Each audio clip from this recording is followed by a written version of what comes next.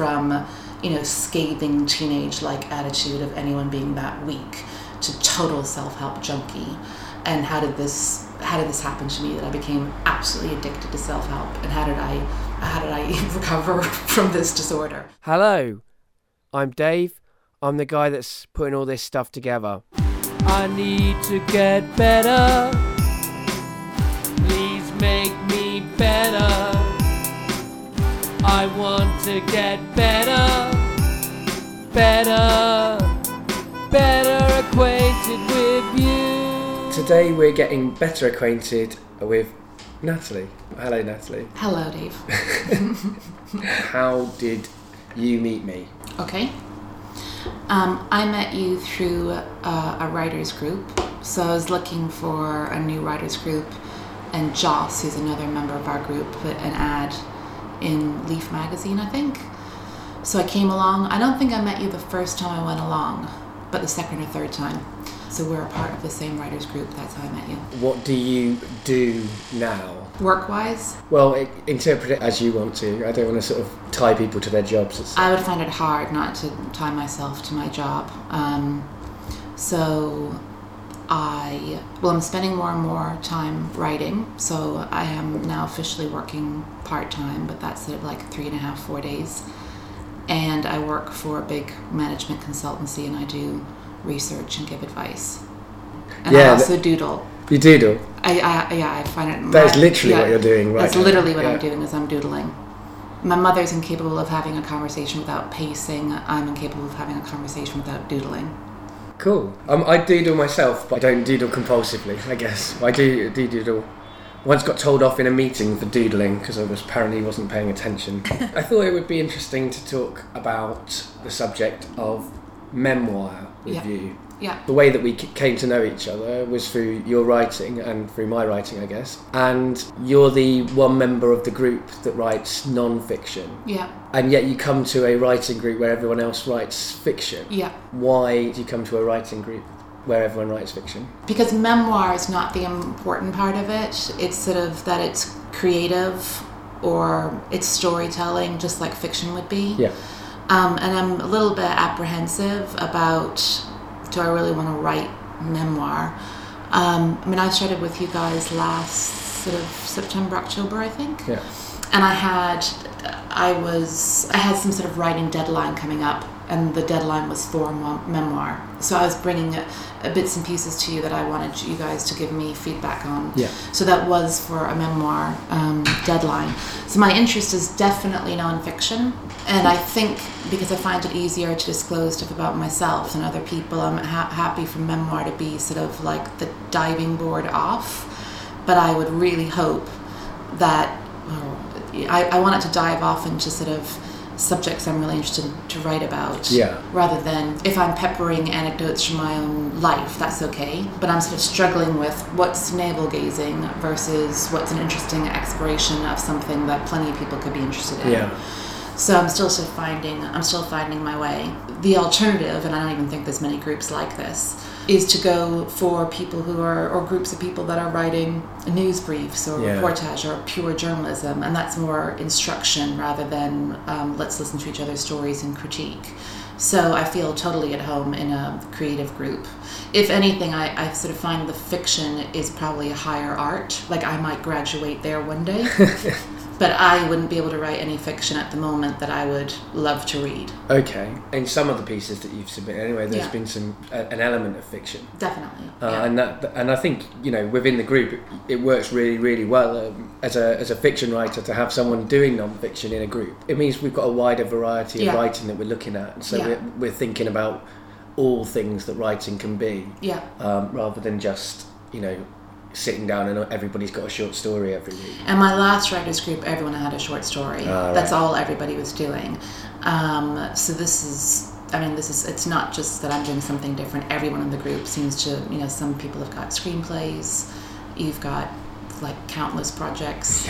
Some people have a novel going. So it does feel like there's a really good mix of whatever people's passions are. Well, I think so too. So what attracted you to writing non-fiction? It was sort of thank God I found it, because maybe I would never have started writing. So I think like lots of people that write, I just always wrote. And there was probably this idea in school that I was going to be a writer, which I think happens to different people that really love writing. You get sort of encouraged up to a certain point. But I didn't know how to convert that into, what am I going to do with my life? So my first idea is, I guess I'll be a journalist. I think a lot of people do this when they're younger, but I've done it my whole life. The gap between how exciting I think something sounds and what ends up sort of evolving is huge. So I studied history and politics in college and sort of vaguely thought I'd be a journalist. But like the facts really bore me, or minutiae bores me. I mean, newspapers can bore me. So I realized, no, I guess I'm more interested in like really having a point of view or more editorial stuff. I've spent my whole life talking myself out of whatever it is I thought I might want to write about. And I've taken lots of sort of short story classes for years. And then one year every year my mum gives me a book for Christmas. And it's usually very random. Like I don't know, she gave me a book about like poetry about horses last year, and it was why. Like I don't like horses and I don't really read poetry. But it will always be something a bit. And she gave me this book called, I think it was just called Creative Nonfiction. It's a journal, but it gets gathered up into the best of creative nonfiction. So I think there's like 3 volumes. Okay. But I'd never heard of creative nonfiction. This was about 4 years ago. And as I read it, and these were just essays taken from, it could be anywhere like Esquire or all sorts of places that people had nominated as a great piece of nonfiction, but is what people call creative nonfiction or literary nonfiction. And I thought, this is what I want to write. So this is why I've sort of enjoyed being a college student. I went back to college a few years ago, is I like being given a brief to write about something I'm interested in, but then to do it a bit creatively, to break some of the rules of sort of what we consider a sort of proper third person removed, keep to the facts. And it was just like, oh wow, like, if I hadn't come across that, I think I'd still be giving up on the idea that I have much to say or that I want to write about. So it was kind of like the thing I'd always been looking for, I just didn't know what it was called. Okay. So you had a kind of this is who I am moment when you read that book. Yeah. Since then you've been pursuing that possibility. Did you find that, as a sort of side note out of interest, did you find when you were at college that the academic sort of community was receptive to you sort of pursuing things in a creative? Myself, when I was at university, I handed in a few creative essays, and they were very. They didn't get. The department didn't like it. Yeah, no. They definitely did not enjoy some of my forays into being a bit more creative around things. Either because I remember I had this Professor Meek, who was like all this white hair and then like this shot of black hair. Like, is it Cruella de Vil or something? But yeah. And she had the hardest to read handwriting, and I'd get like a page of comment back from her with like this micro handwriting, and everything I sent her was like a curate's egg. That would be her like opening, comment. But the bad parts were stuff where I brought in sources that a historian wouldn't consider reliable enough, okay. or my and I remember in particular, and I've thought about this ever since, a professor that did give me a first on a paper actually called me in to see him before I got my paper back and said, I really wasn't sure whether or not to score you very highly for this or like not so high, because I had to read it 10 times to figure out whether or not had style trumped content. Like, were you just so stylistically amazing in what you said that you didn't answer the question that I set? Or did you answer the question? So if anything, I think you got penalized a bit for trying to be interesting while also trying to answer the question. It was like, what are you doing? Just answer the question.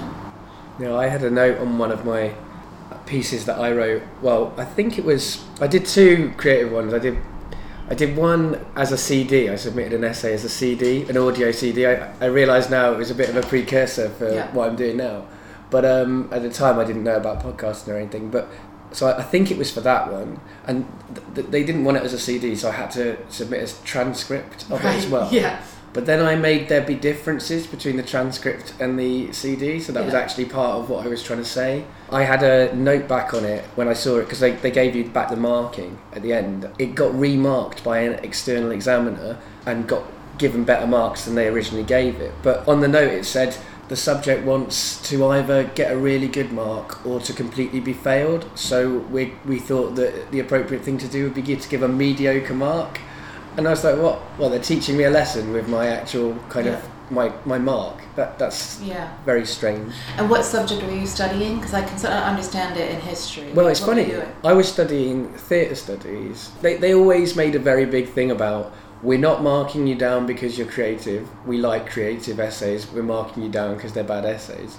But I mean, I was never that. I wasn't 100% convinced by that. I don't know. They probably weren't that good. I don't know. Yeah, but to actually tell somebody it was obvious that, you know, you were going for gold, or I don't want to be in the race. Yeah, I mean, we're going to make you suffer by just giving you something average. Yeah, I mean, but it was true. I think it was weird because getting it back with this kind of little marking sheet on the top of it with what they'd said, I sort of thought, hang on, that's quite a good psychological analysis of what I was trying to do. I was trying to stir things up a little bit. You have in what you do, you have the kind of theory side of things that you're interested in kind of going into. Yeah. And you have the personal, anecdotal side of things. I mean, is that a conscious thing, or is that something that you... It's totally conscious in the sense that I feel like I'd be wasting people's time if I just stuck to the personal, anecdotal. I'm really interested in the theoretical stuff I'm looking at. So it's like just giving me a license to go off and investigate what I'd like to know a lot more about. But normally I want to go off and investigate it because there's stuff I can tell you about my own life that shows a slightly obsessive tendency towards time management tools and self-help books, or whatever the pet topic's going to be. Normally I could go on and on and on about it because it's in one of my little obsessions. That's the real struggle, is how to get the balance right in certain pieces between how much theory was there versus how much memoir. Is the thing that's driving you to explore the subject, or is the thing that's driving you to explore yourself? It's normally, in the things that I've shared with our group, it's normally both. Right. It's kind of like why, so I'm doing a blog at the moment about the psychology of money, but the reason why I picked it as a blog topic is all I know is that I have a weird relationship with money, and so does everybody. But I know it took me a long time in life to figure out that is true, that it's not just that I'm not brilliant at math, but that I have certain priorities and values that might make no sense to someone else. And I'd like to figure out what they are so I can control a little bit more what I end up achieving. You know, so if I say X, Y, and Z is more important to me, well, why don't I behave that way with my money?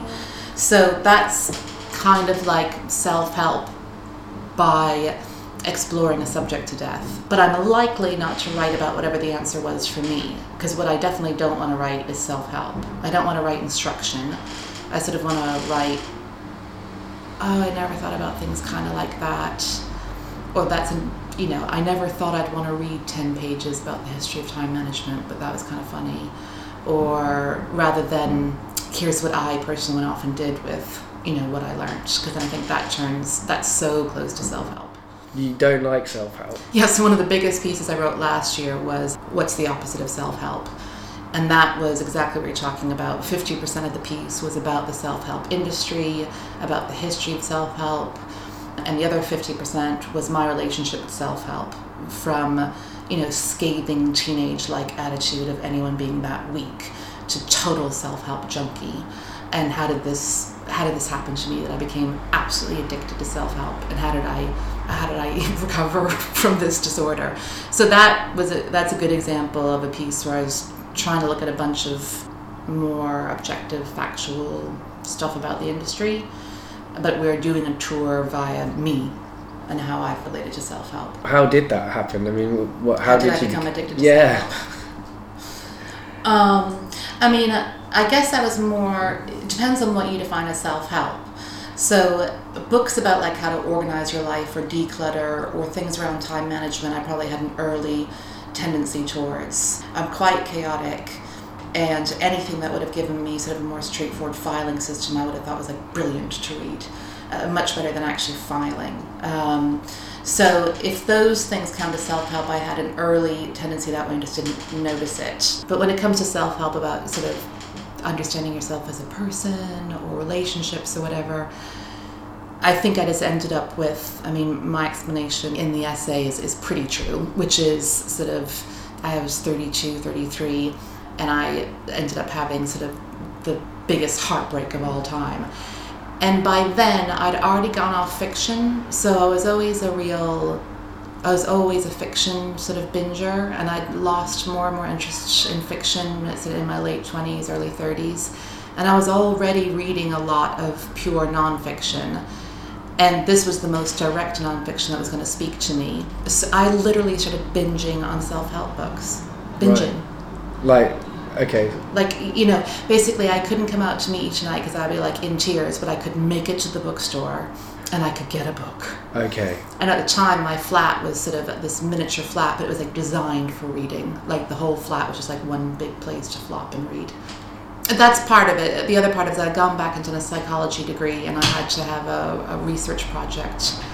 And I hooked up with some interesting academics whose stuff treads close to self-help. So my studies were also leading me around that direction too as I was looking for a research project. So this is 2002, 2003, which is when all this happiness stuff came out, positive psychology. Okay, and that's very close to self-help. And I ended up getting involved with one of the people that sort of did a lot of research in that area so I could validate his findings. I had to show off I could do stats or something. So through my studies, that's probably going that way too, and that's kind of how it happened. But I was reading something about the brain 2 weeks ago by Rita Carter, and she says one of the ways to distract yourself, I get confused between the left brain and the right brain, but she goes, one of the ways to distract yourself if you're in a terrific amount of mental pain is to read. Okay. Because it busies the other side of the brain. It properly distracts you, and that made so much sense to me. It's just that it wasn't going to be possible for me to read the corrections. I had to be reading something that was directly going to help me. And did it help you? Apart from the distraction, did you ever get helped by self-help? Once.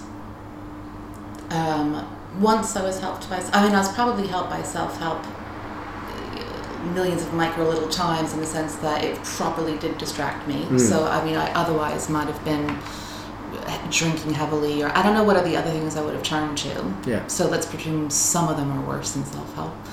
But there's this little tiny, really super thin book called something like How to Stop Thinking. And that was brilliant. And that was kind of the last self-help book I needed to read. And it was just a completely different way of looking at getting depressed or being obsessive. And it was just very elegantly written. And that might have been the last self-help book I really needed to read. So that's the one that if anyone's suffering similar problems, that's the one to go for. Yeah. Okay, what was the heartbreak that created this binge? Oh, that's a boring subject. Okay. So it was a relationship. Yeah, sorry. Yeah. Just relationship. Okay. Yeah. Well, in which case, I think we could. That's all you really need to know. Isn't just it? turn on the radio, listen to the listen to it. Yeah. Rip your heart out love song. You sound like you're American. Yes. But you're not. Is that right? No, I am. You are. I'm often called Canadian because I sound like I'm somewhere a little bit more mid-Atlantic, but. Okay. I am American. My parents are from Dublin, but they moved to the US when they were 20, 21 for my dad to go to school, and my brother and I were born there. For the first 10 years of my life, my parents sort of thought they were going back to Ireland next year. So we were sort of shipped back to Ireland for summers. My dad was teaching then, so he had summers off and Christmas and holidays. But then my parents didn't go back to Ireland, or my dad did, but my parents got divorced. And my mum, I think, by then had really got used to life in America, and I think felt, it was the 70s, I'd much rather be a single mum with 2 kids in the US than I would, back in Ireland. Oh God, Ireland, yeah. Yeah. So that was my connection with Ireland up until then. But because we moved a lot in the States, that's one of my reasons, but I never really felt at home in the US, whereas my summers were sort of so much fun. I was much more attached to Ireland than my brother was. So even when we didn't, have money, I'd be saving up all year because I was definitely going back to Ireland. And then, as soon as I could, I moved there. I was a lot more attached to sort of my gang in Ireland and my friends. And I also think that just the family house, it was just a constant where other things were never a constant. But it was also beautiful. It was sort of on the ocean, and it was much more of a childhood, gang of kids on the street, sort of only 2 girls, me and another, so we sort of ruled.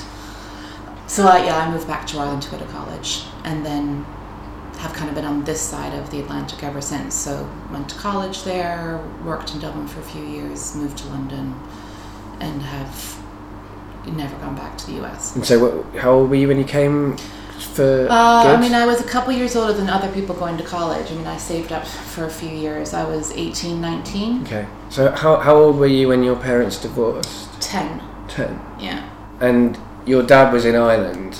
So then my dad went back to Ireland. Yeah. And were you staying with him when you went back? No. So both my parents grew up 3 doors away from each other. So both sides of the family are on the same street. Okay. But when my dad went back to Ireland, he ended up being closer to the university. So I've always been much closer to my mother's side of the family. In age even, I'm the first grandchild. Mum and dad had me when they were 20, 21. Right. My mum's the eldest, so I was almost tacked on to that family because there wasn't a huge gap between the youngest kids in that family and me. Okay. There is a cat on the table. Bruce has just jumped up on the table. If that picks up, and there was some creaking in the door. I think we're in Natalie's kitchen. We're in my kitchen. You said you were a kitchen kind of person, which is Yes. an interesting thing. Did you mean cooking, or no? You just mean even in this house now, back in Ireland, you would have found me always in the kitchen. I think our whole family might be a bit kitchen. So house parties, I can't stand them, but if I go, I'll be in the kitchen. I guess it's where you can hang out without it being formal. And in theory, I could be cooking, but everyone knows I don't. But I might be doing the dishes. There's something else you could be doing. Whereas I find sitting rooms, I don't like watching TV. Okay. For some reason, I sit on a sofa I look like the most uncomfortable person in the world. I sit at the edge of the sofa. Okay. So kitchens are more comfy. Okay. I quite like kitchens, but I don't know if I think of them as very comfy, because, the sorts of chairs, like the chairs that we're sitting on now, are pretty hard. A bit hard, but I guess that kind of keeps you engaged, doesn't it? Well, have you ever sat on a beanbag and felt massively uncomfortable? Yeah. That's the way I feel kind of about sofas. Okay. If I'm not talking to you and I am watching TV or reading a book, a sofa can be great. But if I'm trying to talk to you, I just feel like there's no way to really get comfortable on a sofa. No, fair enough. It's an interesting point of view on it. So you weren't going back to you weren't visiting Ireland, because I was sort of trying to sort of draw. Because one of the things I'm trying to do in these conversations is draw parallels between my life and other people's lives. A bit like your work, really. Yeah. I'm trying to have other people's stories and my story relating to each other. Yeah. A time in my life where I lived in Coventry for a few years after my parents had split up. They split up when I was very young. In fact, they split up before I was even born. Gosh. I think the year before I was born. Then I had a stepdad, and we moved to Coventry. And before that, my dad had always lived with us, even though they'd split up. Oh right. Okay. Which is a sort of strange setup in itself. And when my stepdad came to live with us, all 3 of them lived in the same house, but different parts of the house. My dad had a different part. I used to go to my dad's at weekends, even though it was part of the house. Yeah. And because he was retired, so he was the person who was looking after the kids. That's the thing. He was 58 when I was born, so he was able to be their primary carer because my mum had a career. Yeah. And the time I sort of was trying to draw a parallel with was we sort of moved from North Wales to Coventry, and then my dad didn't live with us anymore. Yeah. You know, the new relationship had happened, and my little sister was born, and it was just felt that he should be somewhere separate. So he had a flat, and I'd go there at weekends, and Bruce is it Bruce trying to drink your water? And when I think back at that time, I sort of have a very similar relationship to what you sounded like you were talking about, how you feel about America and Dublin or Ireland where you were going, in that when I was at my mum's house it's a very kind of hard time, but then when I was at my dad's it was like a kind of not a utopia, like an oasis in it, and so I always really related to that flat. And when I think back, I've got these kind of double narratives. One's like very dark and one's very, very happy. And it sounded like you were sort of articulating something similar. Yeah, and I mean, for some reason I have like a, rightfully or wrongfully, I have an outsider mentality. And that could be very simply explained by we were often in a new school. Because my parents kept moving around, but then other things happened, like the school I was at just happened to close, and it was a lot of houses and a lot of schools by a very young age in the US. So I was often an outsider, like, new town, new school, versus Ireland, where I was, first of all, I wasn't an outsider on the street. So my best friend who lived next door was, a year older than me. We've been playing since we were like, under one. Her mum used to play with my mum, her grandmother knew my grandmother. So I wasn't an outsider. It was one of the few places where I wasn't an outsider in that way. Right. But I was a foreigner, but in a way that had status. So, she's so cool, like she's from America. This is when it was cool to be from America, which it's never been since in my life of living abroad. So I was better, I was different, I was cooler, whereas, back in the States, I never fit in lots of bad ways. Like, I didn't have the right clothes, or for years, we used to have to wear clothes my grandmother sent over, because my father's family was in the rag business. So I'm wearing clothes from 1970s Ireland in 1970s America. It's not good. Okay. Not good. So I think probably also, it was just such a happier time. The summers. It's interesting what you were saying there as well. I mean, I was one of those people who moved around a lot when I was growing up and went to lots of different schools. Doesn't sound like as many as you, but and I kept moving between England and Wales, which meant I was always the outsider wherever I came to. England and Wales, you're not popular if you've got a Welsh accent in England, and you're not popular if you've got an English accent in Wales. Yeah. I mean, you can say there's a bit more justification maybe for the Welsh being annoyed with the English, but either way, I was the one who was getting that. I think it has given me an outsider mentality, and it's meant that I don't have a conventional attitude to home, and I don't have a kind of, I'm quite happy to be the outsider, I guess. As I get older, I'm more happy to sort of to not fit in, and I don't really mind that. Yeah. I mean, do you feel where would you say is home to you? Oh, I never know how to answer that question. Never. Just recently, I was thinking. So London is by far the longest I've lived anywhere where I have absolutely no family, and I've got lots of family in Ireland and lots of family in France, sort of both sides of England. And as you can imagine, sort of Irish aren't thrilled about England. They're like, you had to move where? But London must be at some point home, right? So if I've sort of voluntarily sort of stayed here 15 years, when do I get to kind of say, London? But that's only kind of started to occur to me in the last year or two. I properly don't know. Yeah, it's a hard question, I find. Yeah. Specific places are home. So like where my grandparents' house is, that feels like home. Though, I don't feel Irish. Sometimes being in the States feels like home, but not really. It's people, family, and my home, as in where I actually live, has always been extremely important to me. I sort of have to have a, what do you call it? I can't think of the word. But, a place, where I can read, where I can come home to. I get highly agitated if I'm living somewhere uncomfortable. I mean, most people do, but I'm not a bloke in the sense that, you know, lots of guys that didn't really, you know, it's like a base. It's not a base for me. And I'm a bit of a hoarder. Do you think it's a gender thing? I mean, it might be a bit. Yeah, now that I say it, it might be a gender thing. Because I mean, me and Jen have different attitudes to that. Yeah. You know, she very much wants a home that she, you know, an environment that she likes, and everything has to be in the right place and nice. And I don't care about it. It's also, I think, an introvert-extrovert thing. Okay. So the more extroverted you are, maybe there's a bunch of things you find relaxing that are not dependent upon having, you know, the kind of home that you want. I think it's harder if you're an introvert not to have an escape place where you control. Yeah, I can see that actually.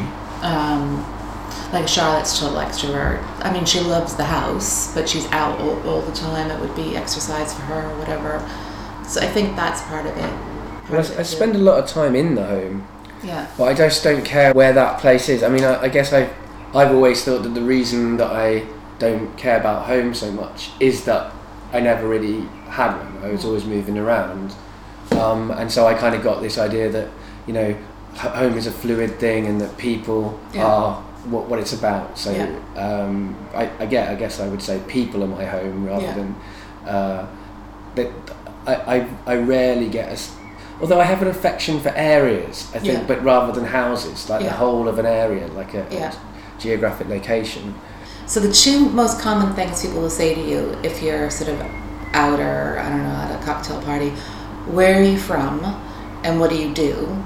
To me, are like the most traumatic questions of all time. Like, because I hate the what do you do? What do you do? Where are you from?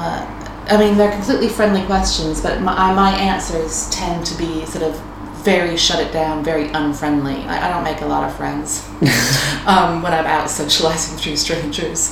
I am not good with either one of those questions. Where are you from? See, I'm no good with small talk either. That's one of the things that I'm trying to kind of explore with these conversations as well. And actually, one of the other people that I've had on this show, don't know what order I'll go out, the interviews go out in, but another person I've spoken to is American, and she also sort of said that she finds the UK doesn't get to intimacy very quickly, whereas she naturally gets very quick into intimacy in conversations. Do you think that that's where you're at, or do you think you don't want intimacy at all in these social occasions? I think the problem is small talk. So I don't know how to give a short answer on most things, and when people are asking you those questions, unless you really have their attention and you can tell they actually want to know the answer, it's a little bit like responding to "Hi, how are you?" You know, they kind of want to know, but not really. So it's just a self-consciousness around not being able to sum up in some way where I don't sound like a completely babbling person what I think is the answer to either one of those questions, and then immediately coming across the way I would prefer not to as the kind of a disorganized, complicated person who overthinks things. Yeah, I know that feeling. I think I'm similar to that. I also, the other problem I have when I meet new people is that I'm not very good at short answers. I give answers where I kind of say, oh, maybe, or maybe, or maybe, because I'm never sure on exactly what I think some of the time. Although often then I suddenly think I know what I think, and I rant and afterwards think, I didn't agree with that. But I mean, my other problem is I'm not very good with boundaries. So if I meet somebody, I'll just, I'll be talking about, I don't know, sex or something, some traumatic event of my life or whatever, very quickly, if it comes up in conversation. I don't bring it. I have the opposite problem, so I am very bad at boundaries. But what I normally do is, my most spectacular ability is quizzing other people. So this is a weird exercise for me. You are good at quizzing. I would, most of the time that I socialize with people, redirect the conversation off of myself, and it would just get you to talk all evening. And if you're talking about disclosing stuff, I'd so be the opposite that it almost looks like I'm being intriguing, and I don't mean to be. Like, I'd be obtuse about things or cryptic about things that I know why it's a bit why I don't know how to answer it without disclosing too much, but I managed to just do it in a way that lets you know there's something interesting there. And, well, what do you mean? So in a way, it just sort of feels like it's not really safe to have chats with people you don't know. And I've always been a little bit like that. I like small groups. Put me anywhere with too many people, I get very agitated. I can get very agitated in big groups. I'm very happy to meet one-on-one. At some point in my life was 2 one-on-one. It was like always one-on-one. Whereas now, and that can be not very relaxing sometimes. And it's very intense as well for the other person. Yeah. I'm similar. I'm one-on-one conversations as well, and friendships that I like, but it can get too much. Now is a really good balance. So I've got plenty one-on-one, but a little bit more. I have a friend that does a lot of research in this area, and she goes, there's 1 space, 2 space, 3 space. It's all about how you manage your energy. 1 space is how much time you take to be with yourself. 2 space is how much time you take to develop intimacy with another. And 3 space is about possibilities. So if there's only 2 of you, there's not a lot of possibilities. But if there's 3, 4, 5, 6, 7, all of a sudden there are, this conversation could go 25 completely different directions. There's possibility. And if you are someone that spends a lot of time alone or a lot of time in 1 space, 3 space can be really relaxing. But for me, 3 space has to be like 3 to 8 people. I don't want it to be, 50 people at a bar.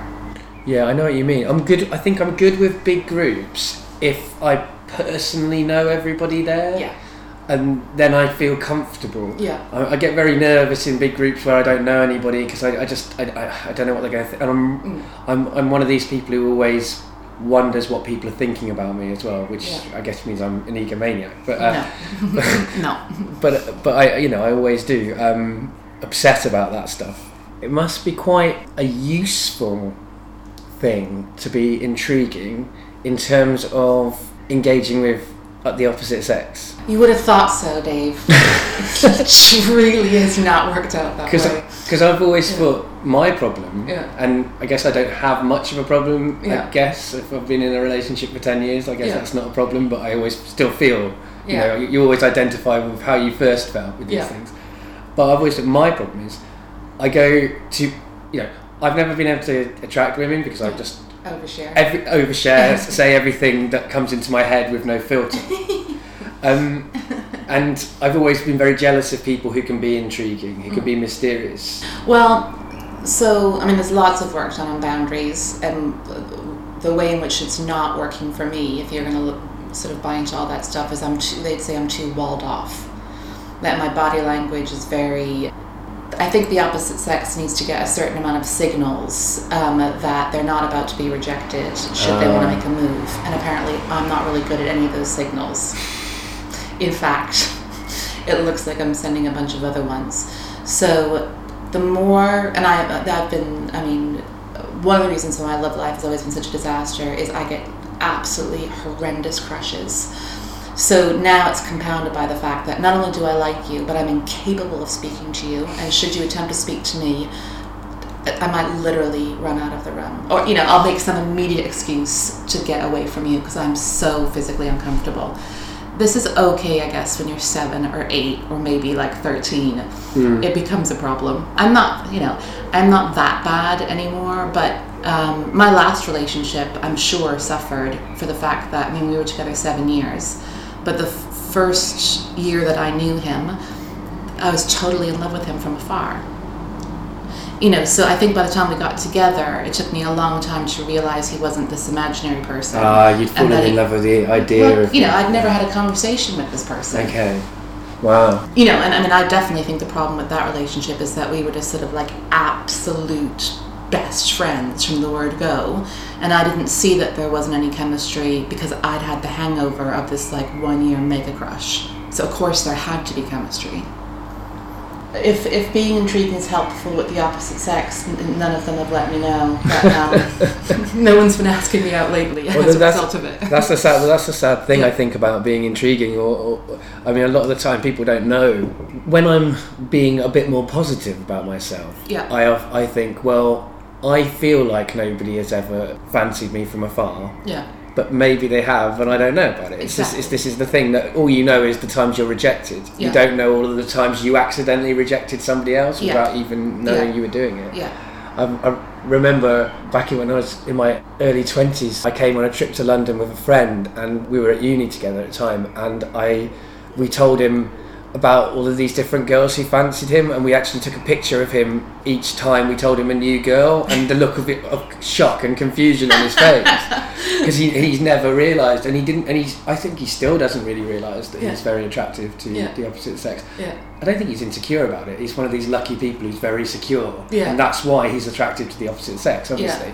But he doesn't know. He doesn't know when people are. He's too. I don't think he's that interested. That's the thing. He's not that interested in some ways in the opposite sex, and maybe that's the key. It's not being interested. I mean, I guess I've always come across as too interested. You've been coming across as not interested, and it's getting that balance. It's the balance. Yeah, it's definitely getting the balance. So you are someone who finds it hard to answer questions about yourself at a party. I find it hard to be at ease. So in a party situation, so whatever answers I come out with, inevitably they feel very clumsy to me. And yet, you are someone who, in your work, is telling people about yourself.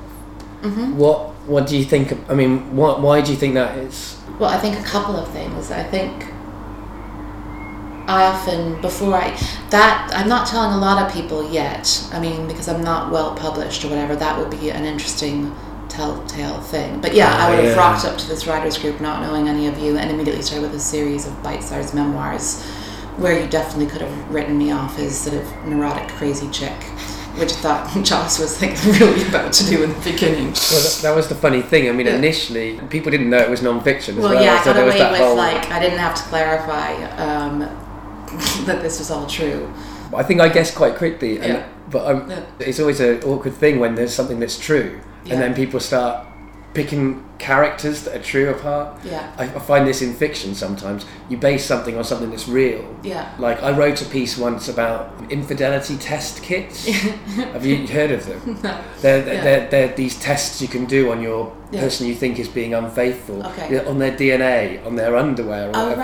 And you can see if they're being unfaithful. It doesn't really prove anything. It just proves the presence of DNA on their boxer shorts. It doesn't mean that they're being unfaithful, and unfortunately people are taking, and they test their children as well. If they're sexually active, really. So that's what these test kits are. And I wrote this story about a very complicated story where the wrong person was accused of the wrong thing because of one of these infidelity test kits. And when I submitted it to creative writing, everyone was like, "I don't believe in these. Don't think these don't exist." I was like, they do. There's companies that are set up, And I thought it was funny when you sort of joined that people were sort of saying, "I don't know if I believe this character would feel this," but that's still totally valid. It is feedback, a valid point, because it's a little bit more valid than "I don't believe these tests," which is an interesting thing. Because I think part of the reason why and the writing group seems like so professional in terms of, I didn't even notice if anyone would be uncomfortable with that. I had done a writing course a few years ago called Fact or Fiction, where none of us ever said, and you were never meant to say, whether or not the piece you had just written was nonfiction or not. That was not the point. The point was, it doesn't have a narrative, is it good, blah, blah, blah. So I think I certainly got used to, in that class, feeling like you could absolutely comment on nonfiction, even memoir, first-person stuff, talking to the person about their character and their persona, or stuff that happens in the story, whether it's true or not. Because if it doesn't ring true, it's got the same problem. Well, I had a very weird experience once in creative writing, because creative writing at uni was very much like our writing group. Right. But there was a tutor, and that was... I have problems with authority figures, so this wasn't good for me. But I had a sort of situation where I a girl had written a poem, and the poem was about rape. And I said, "I don't buy this. I don't believe this. It doesn't ring true." And she was like, "Well, I was raped." I know. And then it's like I felt really bad.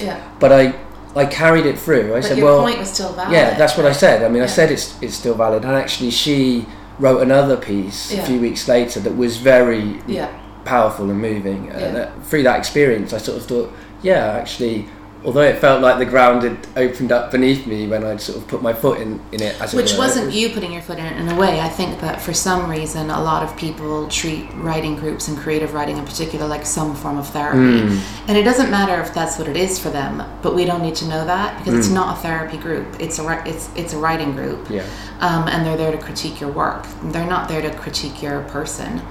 I think that's the sort of the first thing that you learn, and people that don't learn it are normally, not really great members of a writing group, right? If they're always personalizing.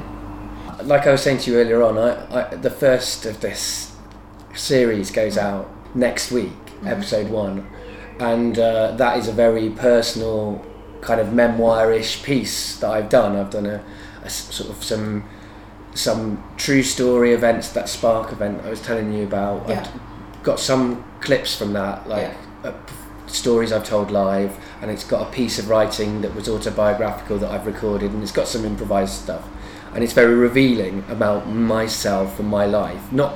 Actually, I sat down and I had 2.5 hours of it after I'd finished recording everything. I was like, oh god, so I've edited that down to an hour. But when I was doing it, the big thing that I sort of became aware of was the responsibility for me to treat the other people in the situations with a respect. You're the people in the situations in your life. Yes. I know. Yeah. The real people in my life. Yeah.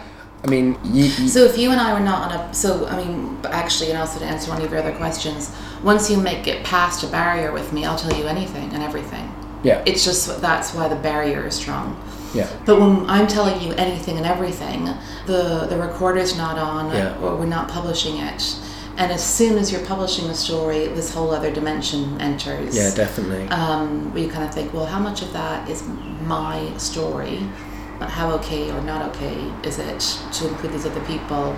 That's really hard. Mm-hmm. So it's one of the reasons why I don't think memoir is going to be my lasting base. Or if it is my base, it's going to be a bit tangential. Like, it's about how I lost my diary. Oh, look, it's about time management. Oh, look, it's about this.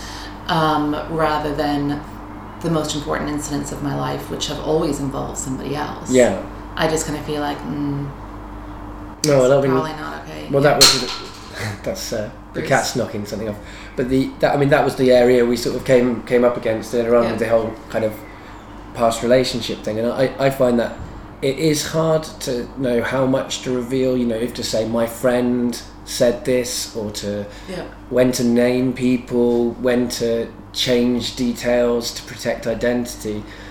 I mean, and I've sort of certainly come up against people being suspicious of me because I'm a writer, and they know that I do use things. But I mean, when I use them in fiction, I always make composite characters. But when you're telling non-fiction, there's also a responsibility to the truth. And so you don't want to lie to your audience. Okay, so I've got this huge dilemma tomorrow. Okay. By the time you publish this, you'll probably know what I did or didn't do. But I have to write a piece by the end of the week that relies on me doing some sort of immersion, being a fly on the wall somewhere or being a participant in something. And I would really like it to tie into my blog, which is about money. And the only thing that keeps occurring to me that I really want to do is I want to go along to a Debtors Anonymous meeting. And there happens to be one 5 minutes from this house. Wow, okay. Somebody suggested I go there anyway a couple years ago because of me and my weird relationship with money. They're like, you should be going to Debtors Anonymous. So I feel like since I was told to go there anyway, I have a legitimate reason to rock up. Yep. And then one of two things will happen, or one of three things will happen. There will be no way of writing about it that I feel is going to be okay. Or there will be some way of writing about it where I kind of go, well, I'm not going to... You might have to erase sort of where I live, or I don't know, but something. Or the third thing is maybe I could just say, I'm interested in money, I write about money, I was advised to come here anyway. Would anyone here be interested in talking to me afterwards? We wouldn't have to name you, but will somebody talk to me about what it's like being part of this group? That would be the bravest thing. And the most responsible thing. And the most responsible thing. But I don't know which I'm going to do. No, it's hard, isn't it? Yeah. I think we're okay because I don't think we said where you live, so people don't know where you live. If I did say where you live, I would definitely delete that. That's not something you want to have on the internet. But I know what you mean, and the thing is, if it's a great story, it's really hard to resist writing it. That's the problem that I have. I mean, I'm lucky because I write fiction. If I went to that group, I could write a fictional piece about a Debtors Anonymous group. No, it is hard. You can't decide.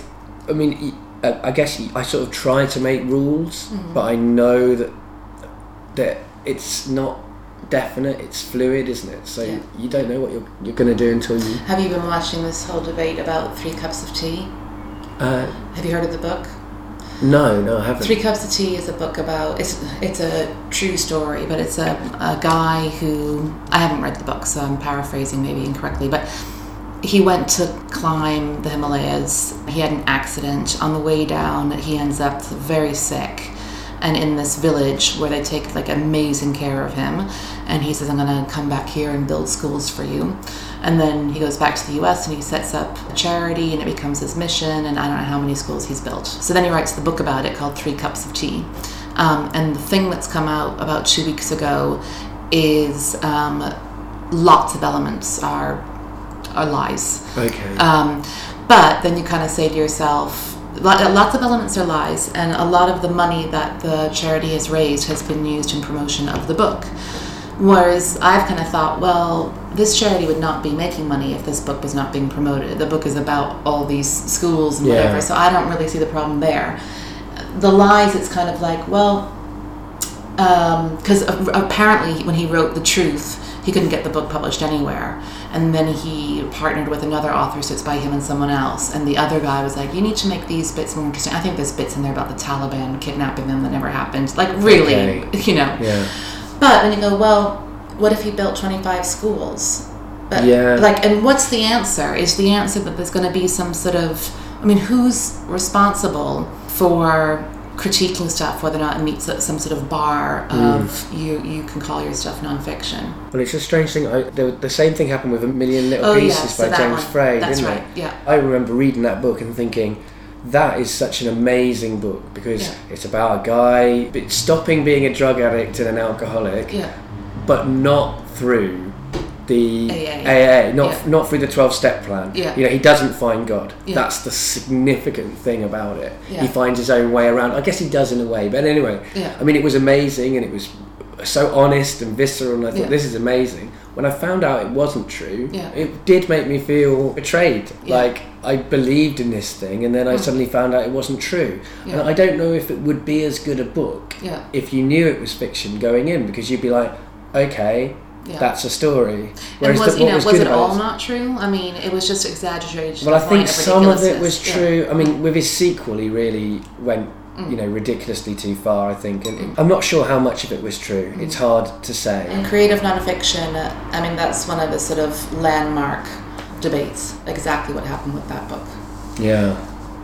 I mean, did you see just recently, I know you don't watch very much TV, but there was a documentary, it's a series actually called Wonderland, and this was an episode, it's the first animated documentary the UK's had. No. And it's relate couples. Oh, yeah. And they've animated, they've made them into cartoons so that they're not revealing their identity. Brilliant. So it's brilliant, but also it brought up all of these, it is certainly really well executed. Yeah. But I just couldn't get over the fact that these aren't really what the people who we're hearing look like. Yeah. And that facial expression isn't necessarily the facial expression, and that changes everything. And also they've done all of the things that are always kind of questionable about non-fiction. So they use emotional music and sound effects. And they've done animated sequences of some of the interior thoughts of the characters. Yeah. And that's brilliant. Yeah. It's really well done. Yeah. If it was fiction, I think I'd love it. Yeah. But because I know it's non-fiction, I just feel uneasy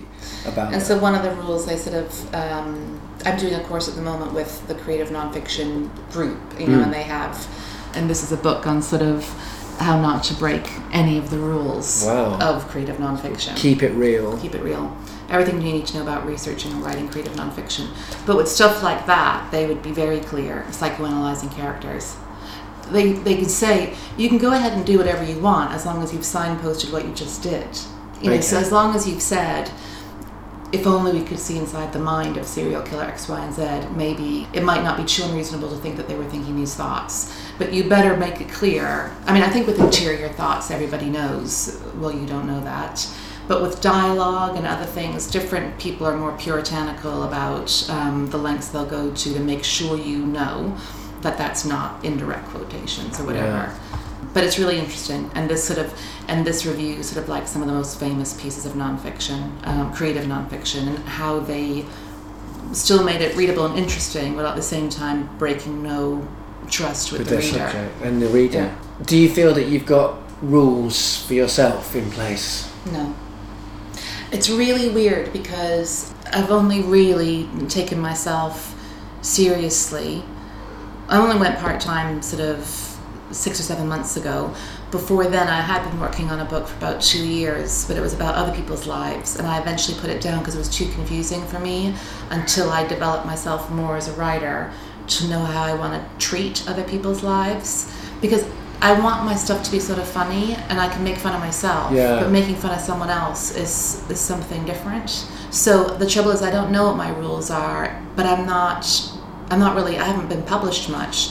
That's when it starts to become like, oh. Yeah. Whereas I've had full license because 5 or 6 people, whatever is the size of our gang, might be reading my stuff. But I had something win a prize recently to get published, and I was like, that mentions, you know, this particular charity and that guy that works for the charity, and it paints them in not a very nice light because I didn't see him in a very nice light. You could figure out who that is. And then all this stuff in this country about sort of libel and super injunctions and all that stuff that's going on at the moment. It's scary. Very strange. I'm so worried about writing well that I haven't given myself a lot of rules around the boundaries of nonfiction because I haven't had the threat of being published yet. But when you start self-publishing and blogging, and some of my stuff now is getting published, then you kind of go, oh shit. I'm having a sort of similar kind of moment, I guess. I've never worried about fiction because I just really think that if somebody gets annoyed because I put a part of their life in fiction, well, that's a shame. I won't want them to get annoyed. But since it doesn't actually reveal them in any way, they can't really hold it against me. Whereas, you know, this series is non-fiction.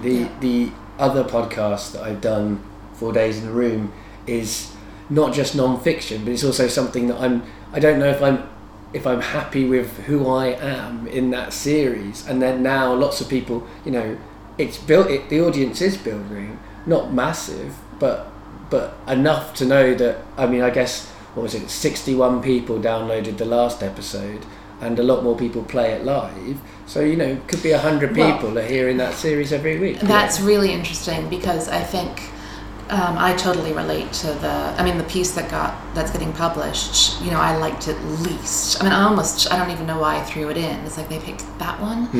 Not only because I don't like myself much in it or the voice, and I think because there's, in some ways, it's much easier to get published these days because you can self-publish, or you don't develop enough of a chance to kind of go, wait. That's, you know, you're still kind of crafting, you're still figuring out your craft, right? So stuff will go out there that will make you cringe. I mean, a lot of people sort of say that's never going to go away. No, yeah. Ever. You're going to always, you know, that lots of people cringe over their own stuff. But I think that's part of becoming a writer is some of the cringe factor and how to handle it without treating yourself like shit. And kind of going, that stuff sucked. It's just about, it's about, I guess you're never going to stop cringing, but you have to, like I feel as a kind of writer and a musician and stuff, I made mistakes in sharing these things with people too early in my development of my craft. So I have, in a way, within my friendship group, people who've known me, I've always been the one going, read this, I wrote this, read this, promoting myself. And then when the internet hit, now I can do that to the world.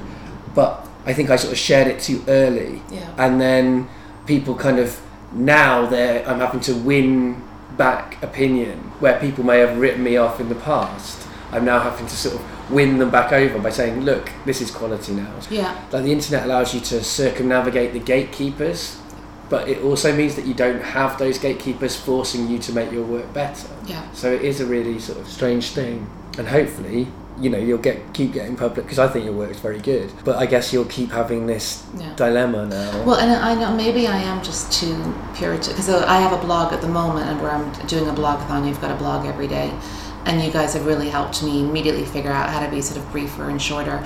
But on that same web address is stuff I wrote 3 or 4 years ago that's ridiculous, and I've actually refused to let myself go back and delete it, because I'm like, nope, you're just going to have to learn to live with this. Yeah. And I don't know why I'm being that way about it. I could just go back and, you know, delete it, because I think I'm still in a phase where if I have grander hopes for myself, we're nowhere near that now. So I still feel like I don't have readers to lose yet, or people to totally alienate who are not going to like my style. But I don't know why I'm being that way. And, you know, if I want to delete it, why don't I just go delete it? No, it's a tricky thing. I have deleted stuff in the past, but I've got to the stage now where I'm like, with my music and stuff, if it's good enough, then it needs to stay there. But I've come into it's fine if you're making these decisions when you're on your own. Yeah. But again, it's if you're collaborating with someone and they want to delete your back catalogue and you want to leave it there, then it becomes a sort of interesting. Yeah. I don't know who's right in that situation. Who, you know, if you both make the decision to put it out there, then can one of you just suddenly reverse that and not? You know, it's hard to say totally who's right. Shared IP, right? Yeah. I mean, I guess that's the thing. So. It can become quite sort of strange, because I think there are some writers who want to burn everything that went behind them, and there's some musicians and all creative people, artists, I guess, and there are others that want you to, and I'm one of them, I think, who want my pathway to remain, you know, that people can see the development of me as a... Well, I know that I appreciate seeing other people's pathways where they've got to stuff that's real gems, because it demystifies what's involved aside from tons of practice, into like, no, you're not going to sit down, or maybe you will, but the average person isn't going to sit down and pen, you know, the best thing they're ever going to produce. So I think for me, I sort of enjoy reading the stuff that people do that's kind of crap, and then watching it transform into something so much better. Absolutely. Yeah. Fantastic. It's been a pleasure getting better acquainted with you. Do you have anything that you want to plug? I will plug my blog, which is called Panic Station, which I think you can get to by just Googling the words Panic Station, and then it has my name, just another WordPress.org or something. Okay. And at the moment, for the month of May, it's all about the psychology of money. But it will be about other Petch topics. Because this probably won't come out in May, I should think. Yeah, so I'll be on to something else in June or July or August or later on this year. Do you want to say goodbye to the listeners? Yes, I do want to say goodbye to the listeners, but I don't know what you say besides goodbye. Yeah, you just except, I think podcasts are loads of fun, but it's another element to think that someone might be listening to you. It's strange. Sometime down the line. I think it's always strange at this point, because I've done quite a few of these conversations now, and when I say, do you want to say goodbye to the listeners? Suddenly people go, there are listeners. There are listeners, yeah. So I wasn't aware at the time of his listeners. I was just looking at Dave and his headphones and Bruce the cat next to him. There we go. Demystifying the podcast as we go. Yeah. All right. Goodbye then. Bye. So a couple of days after this interview, I got this in an email from Natalie. So my brother passed through town last night, which is very rare indeed, like first time in 10 years. And we were hashing through old stuff, and it suddenly entered my head that I might have said something like I went to 16 different schools on the GBA podcast, which is totally not right. Did I say something like that? I went to 6 schools before college, 8 homes till high school, another 13 since left home at 17. It was bothering me all night, and if I did say 16, what's wrong with me? Where did that number come from? Maybe you could put this as an apology if it's not too late. Sorry. And it's a funny thing really, because the way the mind works is strange. In the second part of the GBA episodes with Vaughan, I said that I had read The Lord of the Rings 16.5 times when I was a kid. Now that isn't true either. So I wanted to take this opportunity to put that right. I've thought about it since then, and I've realised that I've counted it and I've worked out I did read it 10.5 times, which is still pretty impressive, but it isn't the same as 16.5 times. I don't know where 16.5 came from as a number. 10.5 is the truth, possibly. God knows if I'm getting that right. The memory's a strange thing. You say things you don't mean. I've said things I didn't mean in other podcasts. For example, in the MJ Hibbert podcast, I said that me and Jen didn't agree on hardly any music, which is not true. We generally agree on nearly all music, and then we have a few areas where we don't agree, and I misrepresented the truth there. But then that's what happens. That's what happens in conversations. You misrepresent the truth. You say things the wrong way. So I don't think Natalie should feel bad. I don't think I should feel bad. I'm not even sure if she did say 16 times. I can't remember. I'll have to scoot back through the editing now and see. But whether she did or she didn't doesn't really matter. It's nice to hear that she was concerned that she did, because that's the way the mind works. That's the way people are. And we worry about little tiny details that nobody else notices. And we worry about getting things right and what's true. That's what we do.